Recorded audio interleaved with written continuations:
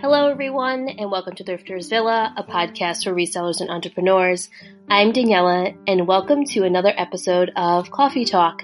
So on today's episode, I have a new friend to me. Her name is Monique, and Monique has such an interesting story. She started off as a graphic designer, living in New York City, working in Sephora, learning everything about the beauty world, and then transitioning into reselling and moving to Pennsylvania and starting this new life. And it was just so fascinating to have this conversation with her and connect with someone on so many different levels, and someone that I never knew before. So I hope you guys enjoy this episode. I hope you learn something new and get inspired from this conversation.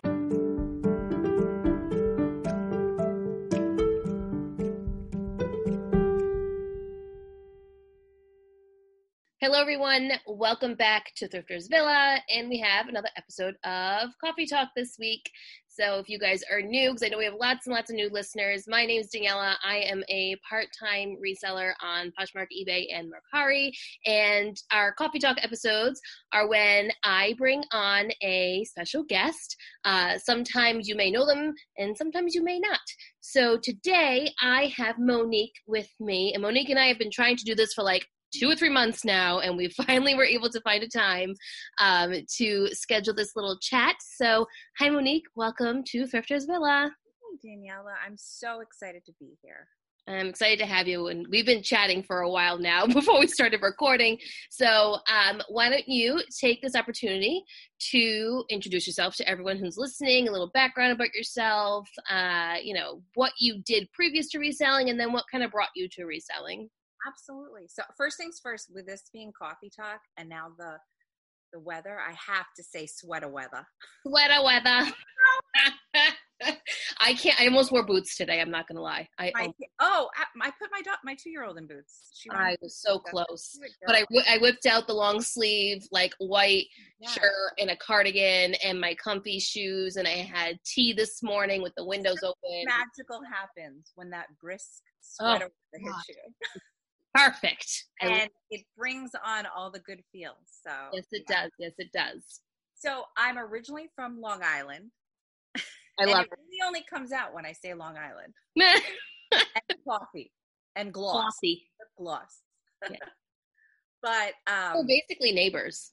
I mean, Rhode Island, Long Island, it's basically the same thing. It was a very interesting place to grow up. I'm sure. Close to the beach, and then being like 20 minutes, a half an hour away from Manhattan. Yeah. And I always knew I wanted to live in the city and be a city girl. I never really loved suburbs as much. So when I was 18, I moved to the city. I went to FIT for graphic design. Very nice. I was a graphic designer, freelance for many years, and I always chose companies that were fashion, makeup related. I just had an interest at a very young age in makeup. Like, can you give an example of a company that you worked for? Freelance wise, MAC. Oh, nice. But like their Viva Glam account. So like, I wanted to probably be the girl that was on set, as opposed to the girl that was like doing the graphics in the cubicle. Yeah. And it didn't translate until later that wasn't for me, because I was so social. Right. But I loved everything about, fashion from a very young age, and makeup. I remember my 5th grade graduation present from my parents was The Art of Makeup book by Kevin Aquan. Oh my God. That is like that. So I'm a huge makeup beauty fan, and I want that for my collection. I don't have it yet. Iconic. Mine looks like shreds because I would try and like bake and set makeup that I didn't even know what I was doing because I was for God's sakes.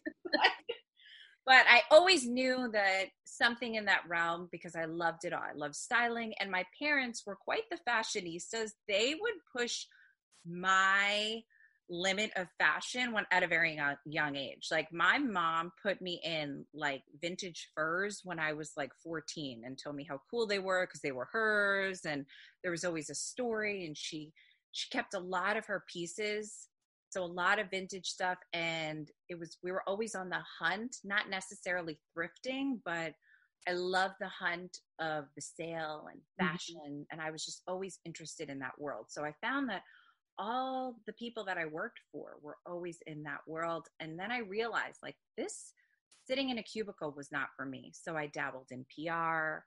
I dabbled in styling. I really was like in my mid-20s trying to find what I wanted to do. And I got to tell you, I had no idea. Yeah. Let me tell you, at 33, I still have no idea. I don't think we ever really know. Like, we think we know. I think I'm close. Yeah, right? A lot older, and I'm like, I think I know what I want to do when I grow up. But, yeah, I'm in the same boat. I think I'm going in the right direction now. But my parents relocated to Lancaster, Pennsylvania, which is Amish country. Oh. Beautiful, yes. I mean, great apple butter, fall. Talk about sweater weather and fall. Beautiful furniture as well. Beautiful. It's very magical in the fall times, especially with the hay rides and the pumpkins. I mean, that's what its glory is about. So they relocated here, and I was like, what are you doing there? And I kind of decided to sublet my apartment, come here for a little bit, and just figure myself out. Yeah. I dabbled in going back to school for medicine because that's where my parents were in the medical field. Yep. I went really far into picking my program, and I got a part-time job at Sephora.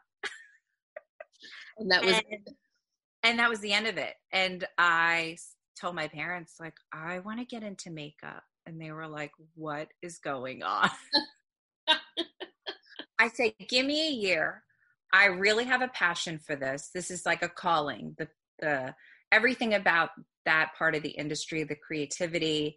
I mean, it all synced up because I loved going, art school and everything. And I said, I really enjoy this, and I just want to see where it takes me. And it parlayed myself back into Manhattan, and I actually became an educator for Sephora.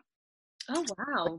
Yeah, Sephora Originals, which was the beginning of Kat Von D. They had brands Toki Doki, Hello Kitty. I mean, a lot of brands that probably people are like, what? That was in Sephora? So that was like early, like the OG. Yeah. I was going to say, like, that was like maybe in 07?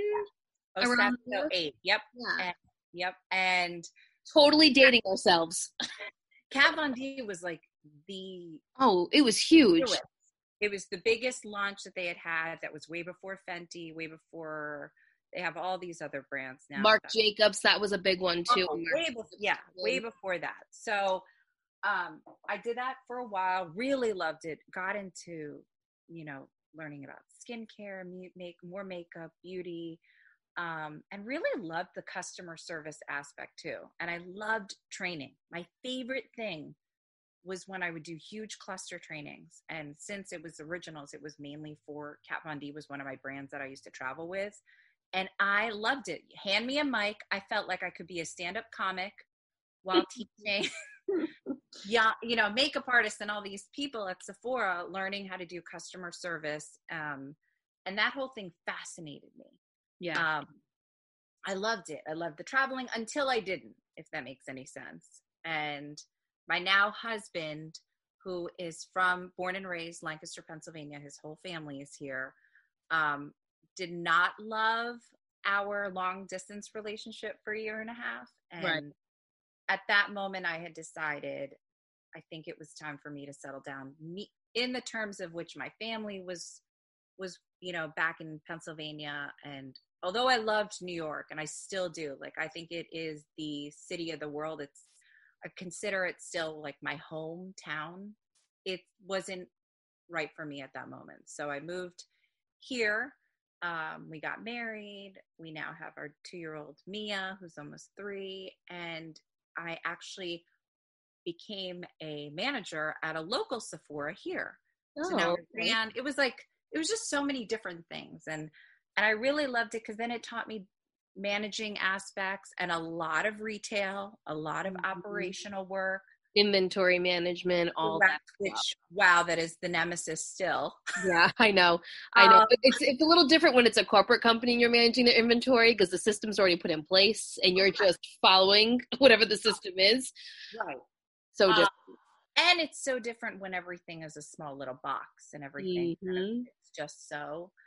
And then I had Mia and I thought, okay, I'm going to, take this as far as I can go. And then as soon as I had her, again, my life just shifted and I became a stay-at-home mom. And it was a huge change for me because I was so used to the social aspect and the people and the learning and the traveling and everything about the working field. I loved. You could have never told me that I would have been a stay-at-home mom, but the circumstances were that it was right for our family. And my husband, Michael, owns a barber shop, and we kind of figured it out and took the leap. And I just kind of dedicated my first year into just really raising her. And, as she got a little older, I was like, wow, I have a little bit of spare time. I really, really miss working. And my friend, Lindsay, who said, you need to download this app. Just give me your phone. She downloaded Poshmark.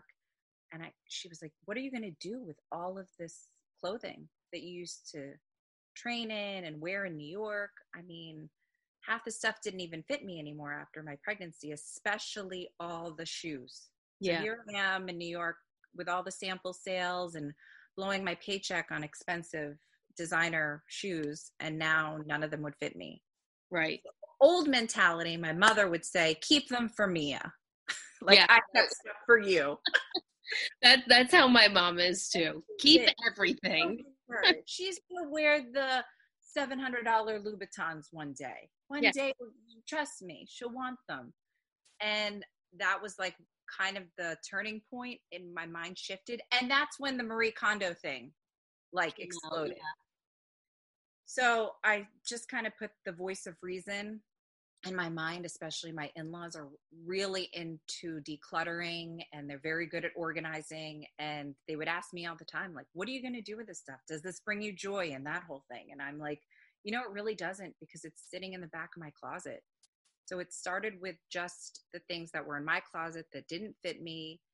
And the joy it brought someone else when I realized how kind of seamless and easy it was to sell really kind of was the catalyst to now basically my whole basement being a boutique. I love that you call it a boutique because I think so many of us just get stuck in that, it's a death pile. I just got things everywhere. And it's like, no, take some ownership into it and make it feel special, right? Yeah. If I had more space, I'd be the same way. I'd have it set up like a store probably. I'd have racks and everything, but I just don't have the space for it right now. But that is my, in my head, I have a vision of what the basement's going to look like when we buy a house and the area that's going to be dedicated to it and have fancy wallpaper up. It's going to be a store that people can come into. Oh, Daniela, it doesn't look like that. That's also what I envision. It's still a hodgepodge. There's always piles and it's a constant evolution, but it's not a storefront. It's not a brick and mortar, but it needs to make sense. There are always times where I'm like, wow, if I had extra time, if I wasn't so exhausted, as long as I'm not losing things and everything that is photographed and listed, it has its home. I'm happy right now. Would I love to do a sample sale and do something cool in the future? Absolutely. Me and my husband talk about it all the time because my sister-in-law was just in my basement last night going shopping. Right? There's just so many opportunities to go with. And I think we have to start planning and thinking about even past COVID, right? So eventually we will get through COVID and it will be gone, quote unquote, gone. It won't be as prevalent in our lives as it is right now. And the landscape of fashion and shopping is changing so much and so quickly. I mean, it was changing to begin with, but now it's just so different. And the newer generation that's now growing up and they're shopping for themselves, they're all thrifters for the most part. It's not like when we grew up, Monique, and it was like we went to the high-end retail stores. And that was like an aspiration. It was like, yes, I need to go there. Looked for the sales. You looked for the sale Right. racks, and you looked like, Yep. oh, this. You went to the outlets, you did what you had to do, you know, that was what we did. And was it right or wrong? I mean, it's just what happened during that time. I don't think there's never any right or wrong. It's just what's happening in that time period. And now you see all these Gen Z, you know, younger generations, 16 and up, that can drive and they have part-time jobs and whatnot, and they're going to thrift stores. They're not going to Nordstrom like we wanted to do. You know, they're going to the thrift stores and they're finding items that are vintage and they're dressing them up and, you know, doing all this cool stuff with it. And it's like, in my head, in the business aspect of my head, I'm like, okay, this is obviously the way that things are going to start shifting. How can I, whether it's creating a pop-up of some sort or having some type of layout where I can bring people in and I have racks of different types of clothing at a cheaper price that would be on a reselling platform, and it'd be profit on my end because I'm not paying 20%. If you think about it too, I mean, malls are like obsolete right now. It breaks my heart. I don't even want to think about it. But if you think about how much empty retail space that if you probably called one of the leasing numbers and said, I have a great pop-up opportunity and your branding was on point, they would deny you. I know. So there's all these ideas that go through my head. Yeah. Of like where the future can go, because this is just how my brain works. Like I can't, although I live in the present, my brain is always like 4 years ahead. Ella, you and me speak the same language. I was going to say, we're basically the same person after a short conversation that we've had. That is where my head is at all the time. And the one thing that is my biggest opportunity is obviously that my daughter comes first, my family comes first. Oh, of course, of course. But it's the time. Mm-hmm. All these ideas, and I'm like, where is the time? And then I realized, okay, you get up a little earlier, but man, it's like you kind of have to either survive on a few hours of sleep and get everything you need done, or, you know, it's all about that balance. And right now I'm just in my mind, I'm like, as long as I can say I did the best that I did and I'm not dropping all the balls, and it's a juggle, you know, you're trying to do everything at once. Yep. It's always a juggle. To go back to what you're saying before, being in like the beauty world and everything. Now, I didn't work for Sephora. However, I came very close to working for Sephora part-time. I did work at Walgreens for 14, almost 15 years, and I worked in the beauty section of Walgreens. So right now, present day Walgreens doesn't do the same way because business has changed and new people took over and whatnot. But when I started working at Walgreens when I was 16, there used to be and it was a really big deal to be a part of the beauty department in Walgreens. And we used to get trainings and brands come in and teach us different things. So like P&G would bring Revlon in and we'd get all these different trainings on Revlon products, L'Oreal products, like all these different, the new and the greatest mascaras. We would get samples, we get to try things. We would have to be educated in the skincare. When customers came in, it was just like Sephora, but in Walgreens. We had to be able to help them. Okay, what's their skincare type? And, you know, what products are they using now? How can we help them with their skin that's maturing? And, you know, like all of that stuff. I did all of it. So beauty and health and all of that was always a part of me in the retail space, which I think is why I gravitated to always watching beauty videos on YouTube. I started watching beauty videos on YouTube when they were like, no one even knew what they were, in like 2004, 2005, when no one really watched them. Like that's when I started really diving into the beauty community. And I've always been a big fan and advocate of skincare and all of it. Like you name it, I've tried it. I love it all. I had an opportunity at one point to work for Chanel, and I always kick myself that I never did it because I think I would have really thrived at Chanel. Cool. You never know, right? Like I know. Before I had my daughter, I said I really want to go into esthetician school. I think everything, the skincare aspect of it was so fascinating to me. And especially because my husband is also in the industry and he's an advocate for, I love learning. I love the education, and I missed it when I wasn't, you know, in the day to day. You don't see what's new, what's coming up. and technology in beauty changes so much. I know. And especially now, like now it's like with skincare, it's like lasers and different things that are cool and kind of medical, which is also fascinating to me.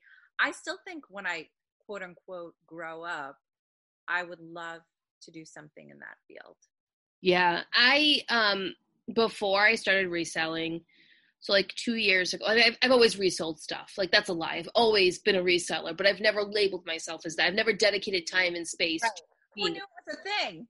Right. Who knew that it was an actual thing that I could have done? Because I probably would have started like and made it a real serious thing back when I was 18 years old doing it. I was 16 to 18 and I was just selling all my Coach bags for money to buy a new Coach bag. Right. I would have just done it then. But anyways, I don't know where I was going with this. Where was I going with this, Monique? Who knows? Something about Chanel, something about beauty. Now I remember. Before I started my part-time reselling journey, I had this idea of starting my own skincare line, and I started looking into it. That's why I stopped, is because it actually requires quite a bit of capital to even get to the basics of creating a skincare line. And then picking a lab, and it's just, there's so much involved to it. And I think that's why so many beauty gurus out there, if you guys are listening, watch the beauty YouTubers, skincare is always like the last thing that they ever venture into. It's always just the makeup side of it because, man, the skincare side is tough. It's tough, but it's funny because that really is the base of everything. Yes, it is.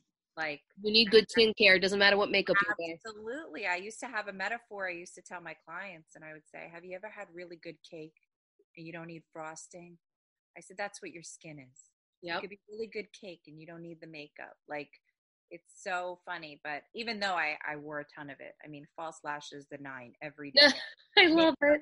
On. Now I'm like, what is what even is makeup? CC cream, mascara, mainly sunscreen. I'm like, can I have sunscreen? I know. That's me too. I look back at photos and I'm like, man, I loved doing my makeup. I had everything you can imagine I had on. Now I'm like, I washed my face this morning and I put on some type of skincare. So we're good. We're going to go out the door. Well, especially if you're wearing a mask all day. Yeah, that's the other thing. Now, when I go to work, I don't even bother putting makeup on because you can't see my face half the time. I think about that all the time. I'm like, that's why brows and lashes are everything. Yes, my brows will be done, and I'll have mascara on. I used to get lashes put on, but then I stopped doing that. Let me tell you, if you have sensitive eyes, the eyelash glue doesn't do well with you. No, and the time and money. It's so expensive, but man, your lashes look good. I know. And you wake up feeling like gorgeous. I started doing it when I was pregnant because I needed something. Yeah. My husband it's addicting. Did not argue with me because he knew how good I felt. But man, after her, and it's funny because the first picture of my daughter right after I had her, I had just gotten my lashes done the day before. Oh, so they look great. And it's a picture of me looking down at her, and everyone's comment, rather than it being like, oh my God, welcome baby Mia, they're like, look at those lashes. Way to steal the show, Monique. But yeah, anyway, we all have these interesting, fun stories, but it's so fun to talk to other people that have similar backgrounds in different things that you do, because I don't know too many people that were invested in the beauty world back in the early 2000s like I was. I mean, I was invested in it. I was like, I thought I was going to go down that way. And, I turned down the opportunity with Chanel because I was in school. Right. Like that was important to me, was to finish my bachelor's degree, go on to my master's degree. So, you live and you learn, but everything happens for a reason. So I didn't end up working with Chanel, but that doesn't mean that it won't take me other places in the future. You may just find a bunch of Chanel and sell it. A girl can dream. Yeah, I'd end up keeping it all. Are you kidding? If I found Chanel twice, but they were both like, one was a pair of vintage boots that were not my size, so I didn't care. And then the other thing was they were a pair of flats, like espadrille, like flats, and they were, again, not my size, so I didn't keep them. But if I find a Chanel handbag, that thing is staying with me until the day I die. I might even be buried in it. That's an investment now. Oh, I know. So that's the thing, right? I am on the hunt. Now I will pay up for it when I find it. If I find it in some type of consignment store. I want a Chanel. Like I want a quilted Chanel that I will keep it forever. But I always look on the real, forget it. They're like $3,000, $4,000, $5,000. You can't touch them. But you know what's interesting? Years ago, brand new, they were $3,000, $4,000, $5,000. I know. It's nuts. The one thing that if you put your money towards the classic, I think it's like the 2.2 bag. If you put your money towards that, that's probably the one thing that will make you money. Yeah, I know. Guaranteed. It is true. Sell it, which again, you'd have to sell it. Yeah, I don't know if I'd ever sell a Chanel. I don't blame you. Speaking of Chanel, have you watched that new show on Netflix, The Home Edit? Okay, I want to because it's about organization, right? Yes. Pantry. Here's what happened. I want to have a pantry that looks like that. Right. So our listeners will laugh because everyone knows I'm like I'm a super organized OCD. Like I like things to be neat and orderly, even though it's a facade because half of my things are not neat and orderly, but whatever. So I'm watching it and I'm sitting there and I think it's like the second episode. I want to say it's Rachel Zoe is on. Okay. And they're in her closet and she just has Chanel everywhere. I mean, the whole top shelf is just like vintage Chanel, big like luggage size tote bags. And I'm like, if you took one, she wouldn't even know. Just give me one. Just donate it to me, Rachel Zoe. Please, just donate one.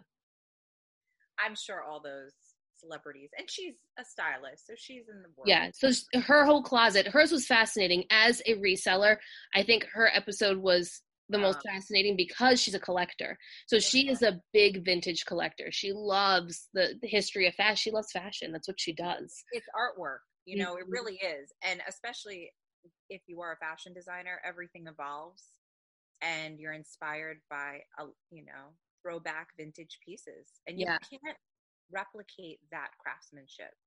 I know. That's the same with Betsy Johnson. That's another one. She asks for her vintage pieces. If you have it, she wants it.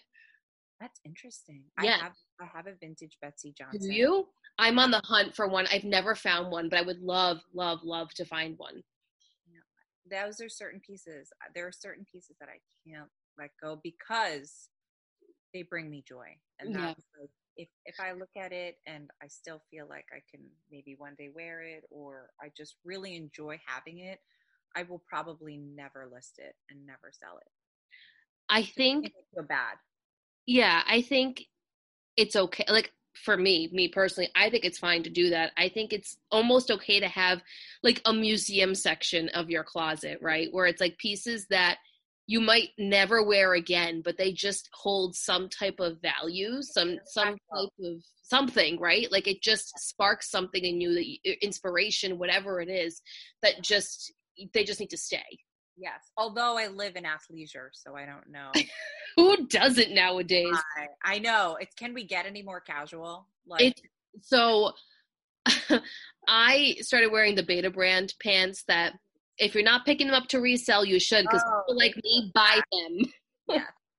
They are the most comfortable work pant. So if you are like me and have a full-time job and you're looking for a comfortable work pant without actually having to wear a work pant, but it not be leggings because leggings aren't professional and they're frowned upon for whatever reason, Beta brand is your go-to. Aren't they called I have a pair, aren't they called? The yoga something. I have a pair listed in my closet. They're called like the yoga pants. Yeah, they're fantastic. They're like, when leggings first came out and they were all with the boot cut, basically. They were like a wider leg boot cut. These are basically what they are. So it looks like a trouser. Right. But it's a legging. And they're fantastic. Yeah. So, yes. I know. Athleisure is one of those things that I think is growing and has been a growing market. It is my top one of also, as opposed to Doc Martens. That is. Hold on. Tell everyone that Doc Martens is your number one seller, and she has it in like she has tons of them that she sells.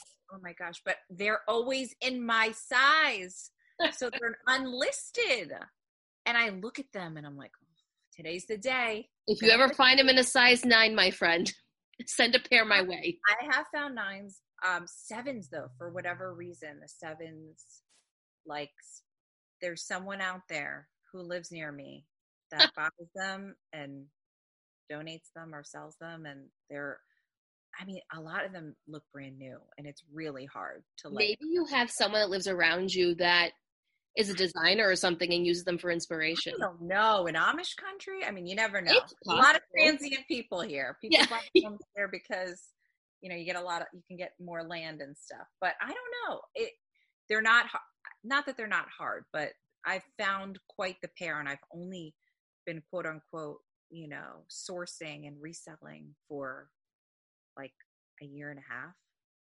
Which is interesting to me. And this is like where your background definitely shines in your closet, because if you look at Monique's closet, which I'll leave everything in the show notes so you guys can check her out, make sure you follow her and everything.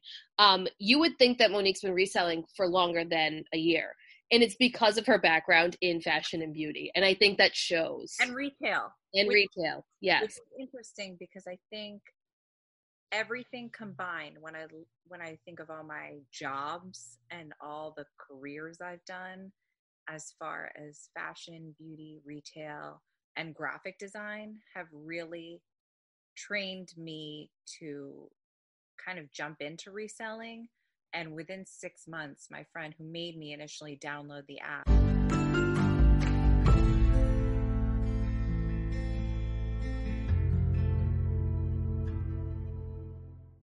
when you need mealtime inspiration, it's worth shopping Kroger, where you'll find over 30,000 mouth-watering choices that excite your inner foodie. And no matter what tasty choice you make, you'll enjoy our everyday low prices, plus extra ways to save, like digital coupons worth over $600 each week. You can also save up to $1 off per gallon at the pump with fuel points. More savings and more inspiring flavors make shopping Kroger worth it every time. Kroger, fresh for everyone. Fuel restrictions apply. she was like blown away. Yeah. Because I was telling her, like, what's up with your photos? Like, why do they look so, That's the graphic designer in you. So my sister's a graphic designer. I get it.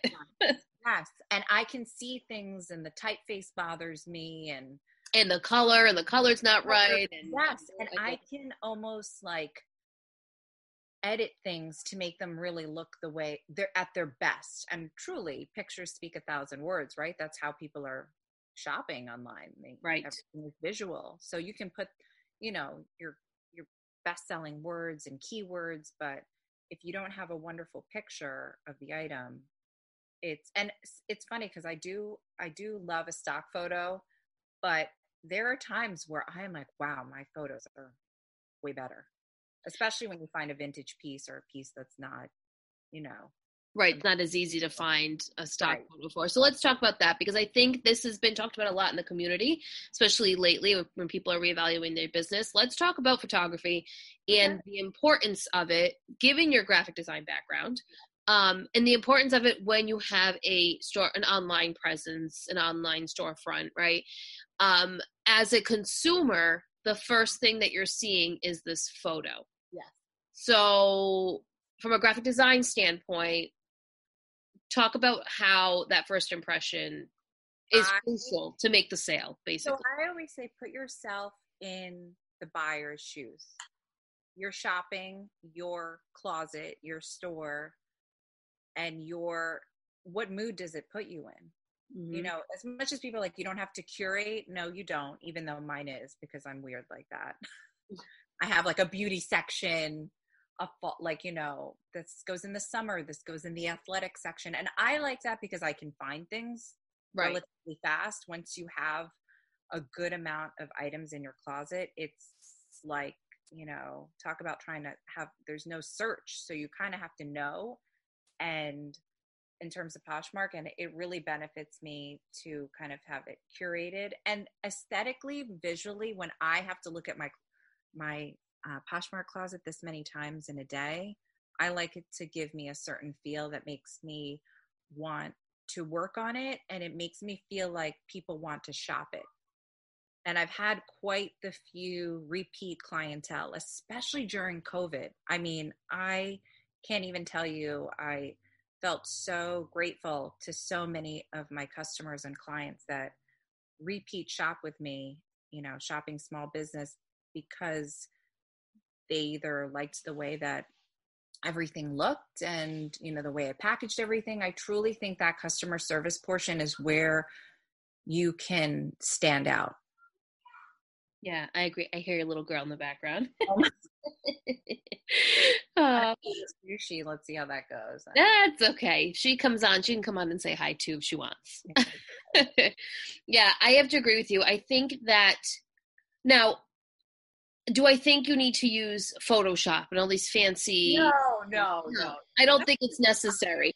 I think as long as the photo is clear, you're accurately showing the item, you're showing the color the best that you can, because not everyone can buy ring lights. Not everyone can do all this stuff, but there are free apps out there and free things for you to use, whether it's on the computer or it's on your phone. There are free options for you to edit your photo in a way to make it look nice. Yeah. So that you don't have to use a stock photo. Now, I am guilty of using stock photos, yes.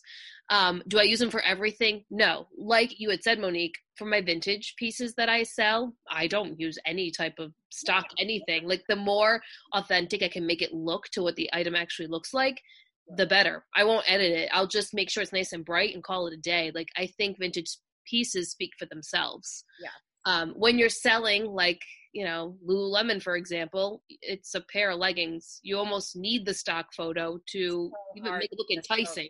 Yes, exactly. Because there's no movement to it. Right. There, when you hang up a pair of leggings or, you do a flat lay, there's really nothing to it. Now, if at the right price, Lululemon sells itself. So again, it definitely. But I love that visual aspect. I'm so into the aesthetics that I like my closet to look like a store that is a regular boutique online. Now, do you source online as well? Yeah. So when you're sourcing online, you have to source. If I told you the amount of hours I actually source, it is very minimal. I go out with like guns blazing and I'll have like 2 hours like a crazy person, and I come back and I'm like, well, that's going to be it for like a good few weeks, maybe even a month. And I do search online. It's harder, but of course now I know, as you were saying, like a lot of retail stores online, the deals are crazy. So you can find it. I think it's just about being consistent with anything and, what your business model looks like and, how much you want to pay for things. I am not afraid to pay up at all, ever. That's a good conversation to have, because I think always think about the flip on the other side. Like I will shell out $30, $40 like easily because I think of my return. I never think about what's going in. I think of how fast it's going to flip, and I think of for how much. Yeah, I am learning. The pandemic has made me learn to be that way, to be okay with spending the $30, $40 to then flip it for 100 plus. Yep. I think the problem within the community itself is that everything is so hyper-focused on thrift stores and the bins and yard sales, right? Because that's the mentality. That's how a lot of people get started. That's how they do it. But there are so many other opportunities out there. Like, don't pigeonhole yourself to only the thrift store, unless that's all you can afford and that's all that's around you, right? Like, it's all circumstantial.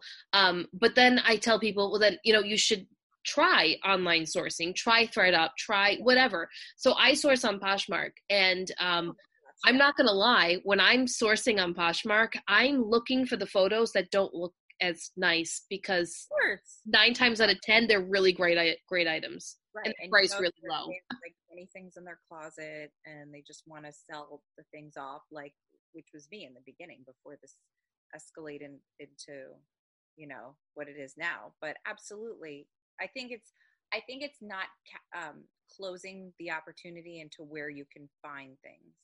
Yes, you never know. I mean, literally last night, my sister-in-law dropped off a bunch of things. She's like, I don't know if you can sell these. Just take a look at them. And I think you just never know when you can flip something for money, which I've started flipping hard goods, Facebook Marketplace. I never thought I was so into doing the Poshmark closet and having it be a certain way. And now when the pandemic hit, I was everywhere. Yeah. Except eBay. I don't know why I'm afraid of eBay. But Oh, don't be afraid of eBay. eBay is your friend. you know, so many people have told me that because I'm on Mercari, I'm on Poshmark, I'm on Facebook Marketplace, and I sell off of Instagram. So why don't you go on eBay? I don't know. I do my own shipping with Instagram. I think it's that it's a whole new platform. So eBay has a lot of facets to it. It is complex. But to start, just cross-list everything on there. Do you use a cross-listing application or no? No. That's okay. You don't have to. You don't have to. So fast. I felt like when I do have my time, I don't know. It's not something I'm opposed to. I don't for whatever reason. It's not necessary. Is it nice? Yes, because I use List Perfectly, and I can bulk list to Mercari and eBay. So people yell at me all the time. I list first on Poshmark, and I shouldn't do that. I should list first on eBay and then list everywhere else. But that's not what I do. I list on Poshmark, and then I go into the item. I'll copy it to Mercari and eBay. It sends everything over. I put in my little details I have to put in, and then eBay, Mercari are good. So everything that's listed on eBay and Mercari is on Poshmark and vice versa. I do have a couple things on eBay that I would never post on Poshmark, but I probably could put on Mercari. So whether it's a hard good of some sort that does better on eBay, or, just like random things around the house that I wouldn't put on Poshmark. I would have never thought how much I loved flipping home goods. Home goods is fun. It's different, right? It's very different. It's a different history, everything.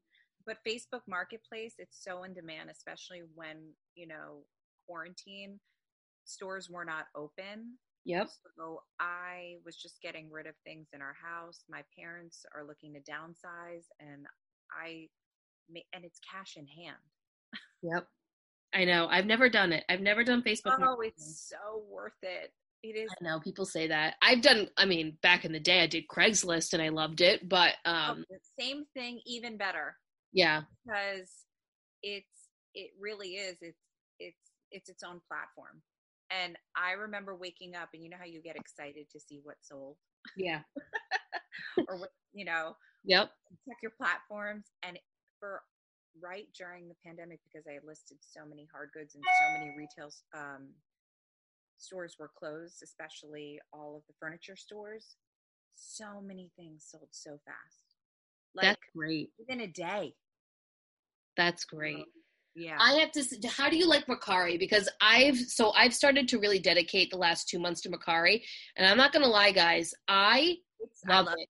Yeah. I absolutely love it. I love the simplicity of it. I love how easy it is to list on there. I love the interaction with the customer. I think that's what I like the most. So the fact that they can message you and have that conversation, and I just love that aspect of it. And let me tell you, the things that are selling on there are stuff that has been sitting in my Poshmark closet for, I don't know, months, and they're higher end items. I'm selling them on Mercari. Yes. It's crazy to me.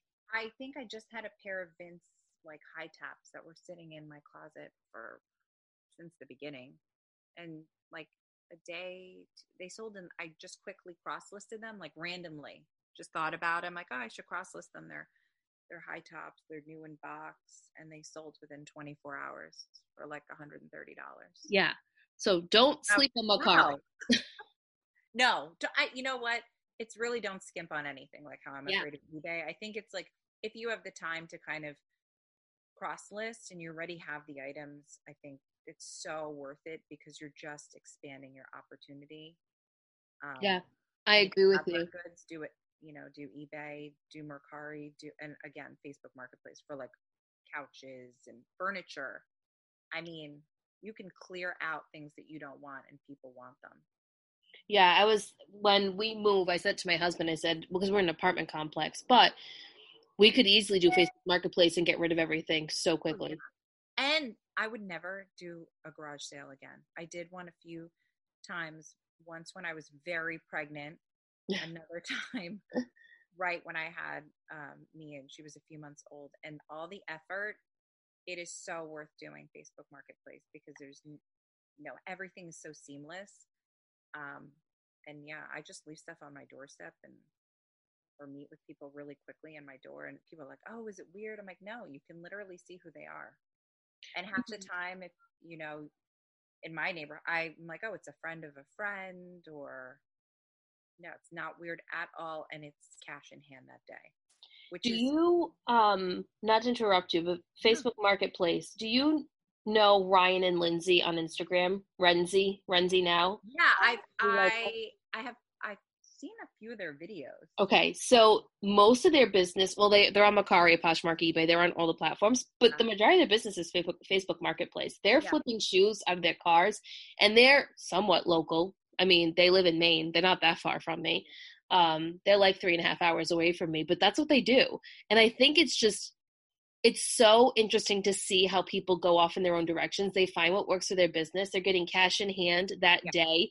They're doing multiple sales to people. They're bringing shoes that are similar to the ones that people want to purchase, and then basically have a store in their trunk like, hey, look at all of these other shoes that I have. I love that there's so much opportunity anywhere and you just never know. Yes.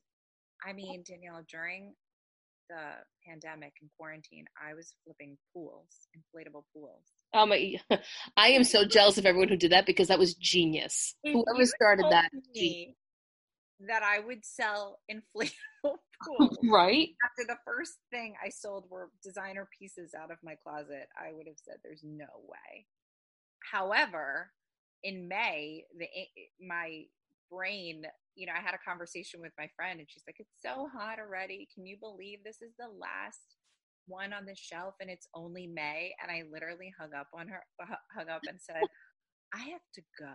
Yeah, I need to go shopping. It's funny because so many people were thankful. Yeah. Because it's been such a hot summer, and I know having a kid, obviously I kept one for myself, that you have your kids running around, you need an activity, you can't stay in the house any longer, and it was just that need, and something about having a replenishable item which requires one listing, I think is genius, and it's easy, and if you can find it and find that niche, whatever it may be, it is a great business model. I 100% agree with you. And you talking makes my brain like start to go in new directions because what is to come? Well, because replenishables is actually something that I've been thinking about doing for the last like 2 or 3 weeks on eBay or Amazon. I don't know yet. Okay. I might venture into Amazon when we have a house, but like beauty and healthcare, like health items. So vitamins, skincare, toothpaste, like all that kind of stuff, right? There's pallets that exist that are small that I could easily do in my apartment right now and do replenishables on eBay. Yeah, it's worth it. Yeah. And they're not expensive to venture. Like it's an investment that I can make and feel confident that I will make my money back plus whatever, right? I think the thing is that, again, it's not being afraid to shell out a little bit, because one of my top sellers, which it kind of dawned on me because my husband's barbershop was closed during quarantine, that people didn't have access to certain things. Hair clippers. Anything hair care, really. Yep. And that we had access, with him being a professional and the professional licensing, and that we could still get things shipped to us. That was a huge eye-opener for me. I would say if you looked at my stats from that time, when Poshmark also opened up beauty and hair care and skincare, it is probably one of my top, if not still top selling SKUs, because it is a no-brainer that it will sell because people need to replenish it. Yep. I mean, you're not going to rebuy an inflatable pool, probably never again. However, you will rebuy a topical and hair care and things that, right. They're a part of our routines. And I think that's important to remember that you don't have to always stick to the same thing. Maybe you're tired of going to the thrift store and looking through a bunch of tops and jeans and stuff. I mean, it happens. I went to the thrift store very briefly today when I had some time, and I was over it. Like, literally, I walked in, I was like, not feeling it. Like, have no desire to even look at a piece of clothing. I'm good. And walked out within like maybe 10 minutes. So maybe this is what you need, because it will be a new venture, right. and it'll be exciting. Yeah. So I've been looking at it, and I also have like an enormous bag sitting in the corner of my room with a bunch of Lululemon that my friend gave to me, and I'm so thankful for it because it's brought me so many sales, no cost to me. She just gave it to me. She said, you sell it. I don't have to sell it. She's amazing. She is one of my best friends. And you know, she had other things that she's donating to, that she's sending to ThredUp, not donating. I'm sorry. There's other things that she's sending to ThredUp herself, which I told her was like, the things that you can make good money on, please send them in, real, whatever. I will gladly list them for you and take a small percentage if you want me to, but like, you do that. But the Lululemon, she's like, it's just so much work to have to list all the Lululemon. So she gave it to me. Very thankful. Reselling is not a passive income. It is so much work. It is so much work. And I think it gets to the point sometimes, like right now I am overwhelmed, not because I can't do the work, because I absolutely can. There's so much of the same type of item. Like there's about 30 bras, 30 tops. Right. The leggings were easy for me to list. I only had like maybe 4 or 5 pairs left, but those were easy. So I did those first. Tops and bras, not fun. No. But they're there and I got to sell them, right? And it's all profit. So like I'm motivating myself to go through all that.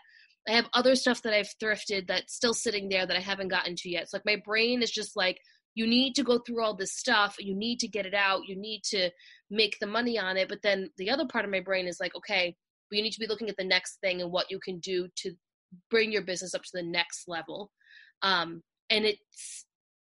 right now for me, I'm thinking replenishables. I'm thinking beauty, vitamins. Yeah. I'm thinking all of that kind of stuff. Because a lot of people aren't going out. Yep. A lot of stores, retail stores right now in terms of clothing, they're having crazy sales, and people are buying brand new at Tag, designer, and luxury at like 70 or 80% off. So certain pieces are not moving like they did before. Yeah. So there's just so many factors that go into reselling. Like reselling is, even if you are part-time, you're really not part-time. No, like I am part-time because obviously I can't dedicate full work to it. However, is it always on my mind? It never stops. But that's what's so fun. So if I you're know. someone that, is creative and loves to work for themselves and enjoys everything about it, the sourcing and the selling, I mean, those are my favorites, that it evolves. Like, it went from like reselling my own stuff to sourcing and then flipping pools and then replenishables. Like it's just, it's going to constantly change, like retail.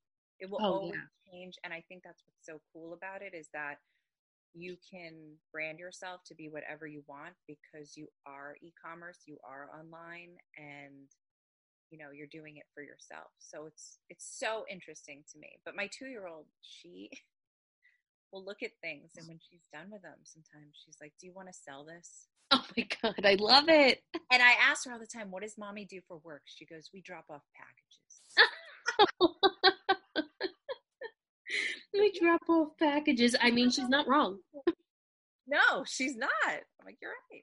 Drop off packages. How cute is she? You need to have a little YouTube channel with her in it.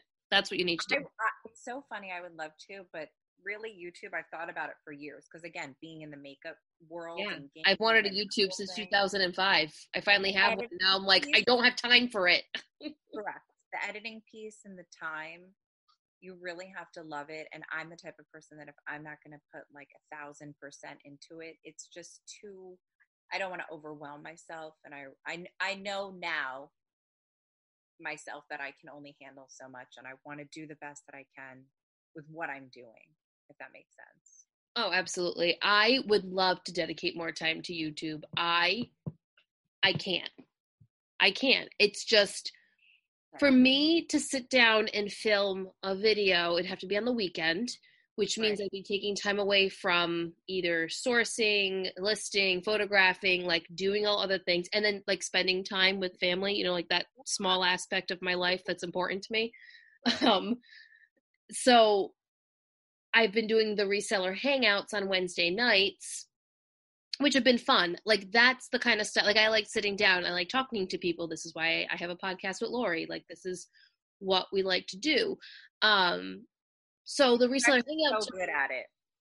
well, thank you. Truly. I mean, I cannot tell you how many times I will be sitting in my basement, standing in my basement, taking photographs and, listing and doing all the things. And truly your voice is our company. It's like For your coworkers. you're learning. And I love that. I love every time that someone goes on, it's like a new idea can spark when someone listens to something and you just never know. And again, it opens up communication, and it's so cool with social media that really everyone can reach out to anyone, and it's a great community. Yeah, it is. And thank you. Thank in you. a sales world, which is super rare. I know. Thank you for that, Monique, though. It's nice to hear the feedback because Lori and I always, our vision from the beginning, and that we haven't even been live for a year. Like December 31st will be a year. But our vision when we started talking about it was it's just two friends getting together, having a conversation, having guests on that are friends or new people that we're meeting, and just sharing information. It's just a conversation. Like it's just people coming together, learning about each other, learning about the different ways we all run our business, throwing out some new ideas. You know, we do trends and we do that kind of stuff too, because it's fun. It's fun to know about that stuff, and I love it. And Lori loves looking at the fashion aspect of it too. I love it. It's just a great way to build a sense of community in something in such like a niche market, right? Like we're resellers. The community is big, but it's also very small in the grand scheme of things. And it's very lonely. It can be. So we always wanted it to be conversational. Right. So it always makes us very happy when people are excited about the new episodes. They tell I get us. so excited on Mondays because my husband is off and that's when I work. Yeah. Typically. And I kind of like wait because I listen to the podcast and I'm like, oh my God, there's 2 episodes. I have 2 episodes. I get excited when there's like more than one because it really is. It's you learn a lot and it's just so enjoyable and it's so entertaining. Yeah. Right? We're both very interesting. Good. You're doing good. So, well, thank you for that. Yeah. And I think YouTube will take its own form when I'm ready for it. I think that, I'm going to continue doing what I'm doing with the reseller hangouts because it's me sitting down, learning things from other people and just having conversations and catching up with friends. And then there's a chat going and, people are joining in and they're asking questions. And that's just the teacher in me. That's the educator. That's what I've become with my degree and what I learned, what I did for the majority of my early 20s, into my late 20s and even a little before that, actually, when I was like 18, 19. It's what I've always done. I've always been an educator. I've always taught people. So it comes so natural to me. So I see my YouTube channel always being something like that, an educational tool for people in whatever capacity that may be. Where the podcast for me is like fun, sit down, have a drink, like hang out. Yeah, it's been fun. But then the reselling side of it is always evolving too. Everything's always evolving. But that I think is what's so cool is that everything has brought you to where you are now, right? Like how everything that everyone has done. And then I think that's what's so interesting about reselling, that when people get into it, no one ever like said, I'm going to be this. Right. It always kind of morphed into, wow, this is what sparks joy and I love it and I enjoy it. And truly, I could do the things that involve work in terms of reselling nonstop because I do really enjoy it so much. Yeah. Every aspect of it. I think it's so fascinating when you sit down with 1, 2, or a group of resellers and you ask them what their background is. It is so fascinating to hear where everyone came from. It is just... There's not one thing. It's not like, okay, so you're a physician you went to med school, you did your internship, you were, you know, like it's not like that at all. Everyone is so different. Everyone has their own story. And I think, again, at any age, you could be successful you could be doing it for a few months or a few years, and you're constantly learning and growing. And that's what's so awesome about it. I agree. And that's why we do the coffee talk too. I mean, originally it was because, Lori had a lot going on with the kids being home and everything like that. And now it's evolved to something that we'll always keep. And it's so fun to have people on that our listeners don't know, because Instagram is big and not everyone follows everyone. And it's nice to introduce our community to other people who listen to us, that are loyal listeners, that I know or Lori knows, but everyone else doesn't know. And it just brings new people into your worlds. Everyone that comes into a coffee talk always comes back and like, oh, thank you so much for having me on. I've met so many more people, and it's nice that we can be that bridge to introduce everyone to someone new and keep learning from one another. If it wasn't for reselling, I couldn't even tell you. I mean, since my husband had to shut down his business. Is he still shut down, Monique? No. Okay. He was shut down for almost 4 months. Oh, wow. And didn't receive any assistance. And it was really a challenging time for our family. And it's so interesting because what once was something as a part-time hobby for me, really I became quote unquote the breadwinner for the family. And I just kind of put everything into it, and people were shopping, and I was so thankful, and I could not believe it. And I really was like, wow, this is how I knew I was meant to do what I'm doing, because what I had kind of done for fun and, for extra income became our sole source of surviving. And that to me was like, wow, this is truly an industry which can support a family and a career. And it's opened my mind to really even want to teach other people how to do it as well, because I was blown away. My whole family, everyone was like, I cannot believe this is happening. I'm like, me either.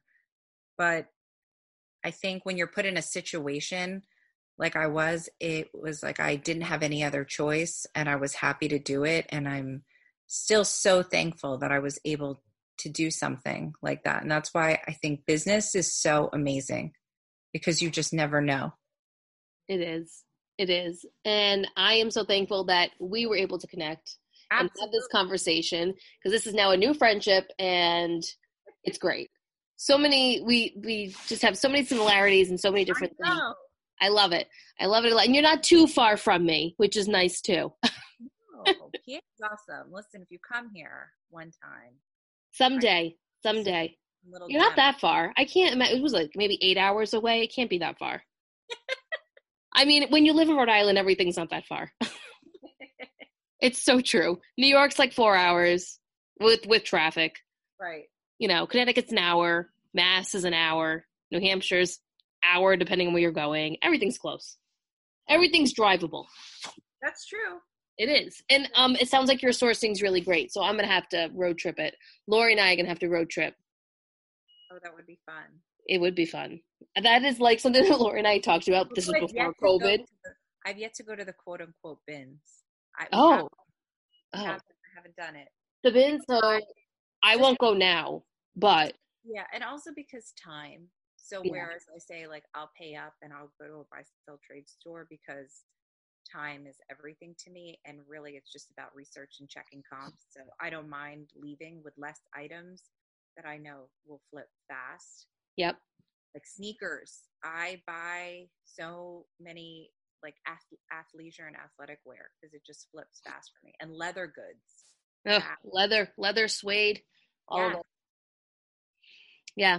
Lori and I have this vision of traveling and thrifting and taking the podcast on the road. Would be a really good spin-off. Yeah, exactly. Someday when COVID is no longer, it's going to happen. We're going to do it. We could do a whole YouTube segment on it too. I know. There's so many options. So many options. Well, Monique, thank you so much for coming on and for chatting with me and for everyone that was listening. I hope you learned something new. I'm going to make sure I leave all Monique's information down in the show notes. Monique, before we go, why don't you tell everyone where they can find you, your Instagram, your Poshmark store, all that stuff. It's Golden X Hanger, and that's the same across the board in terms of Instagram, Mercari, and Poshmark. Love it. One day eBay. One day, like maybe this weekend. Yeah, maybe. I don't know why I mean, just make the account and just post one thing. You're right. That's all. All the time are like, I don't understand. You literally sell off Instagram. Like, you do shipping by yourself. I'm like, I know. I just need to do it. Because it's a whole new platform and I know it's a beast and I want to be able to like. It is. It requires consistent listing, but you can do it. Yeah. Listen to my Coffee Talk with Heidi again. Okay. It's so funny because I have listened to it and I was thinking about that because I know I need to do it. And that's the thing is like all these episodes and these podcasts, they really are so inspirational and they give you that courage to try something new. Well, once we're done and we hang up, that's what you're going to go do. You're going to go listen to it and then you're going to go start your eBay store and then I want to report. Be accountable. All right, everyone. Thank you so much for joining us. I will see you next week with Lori. Bye.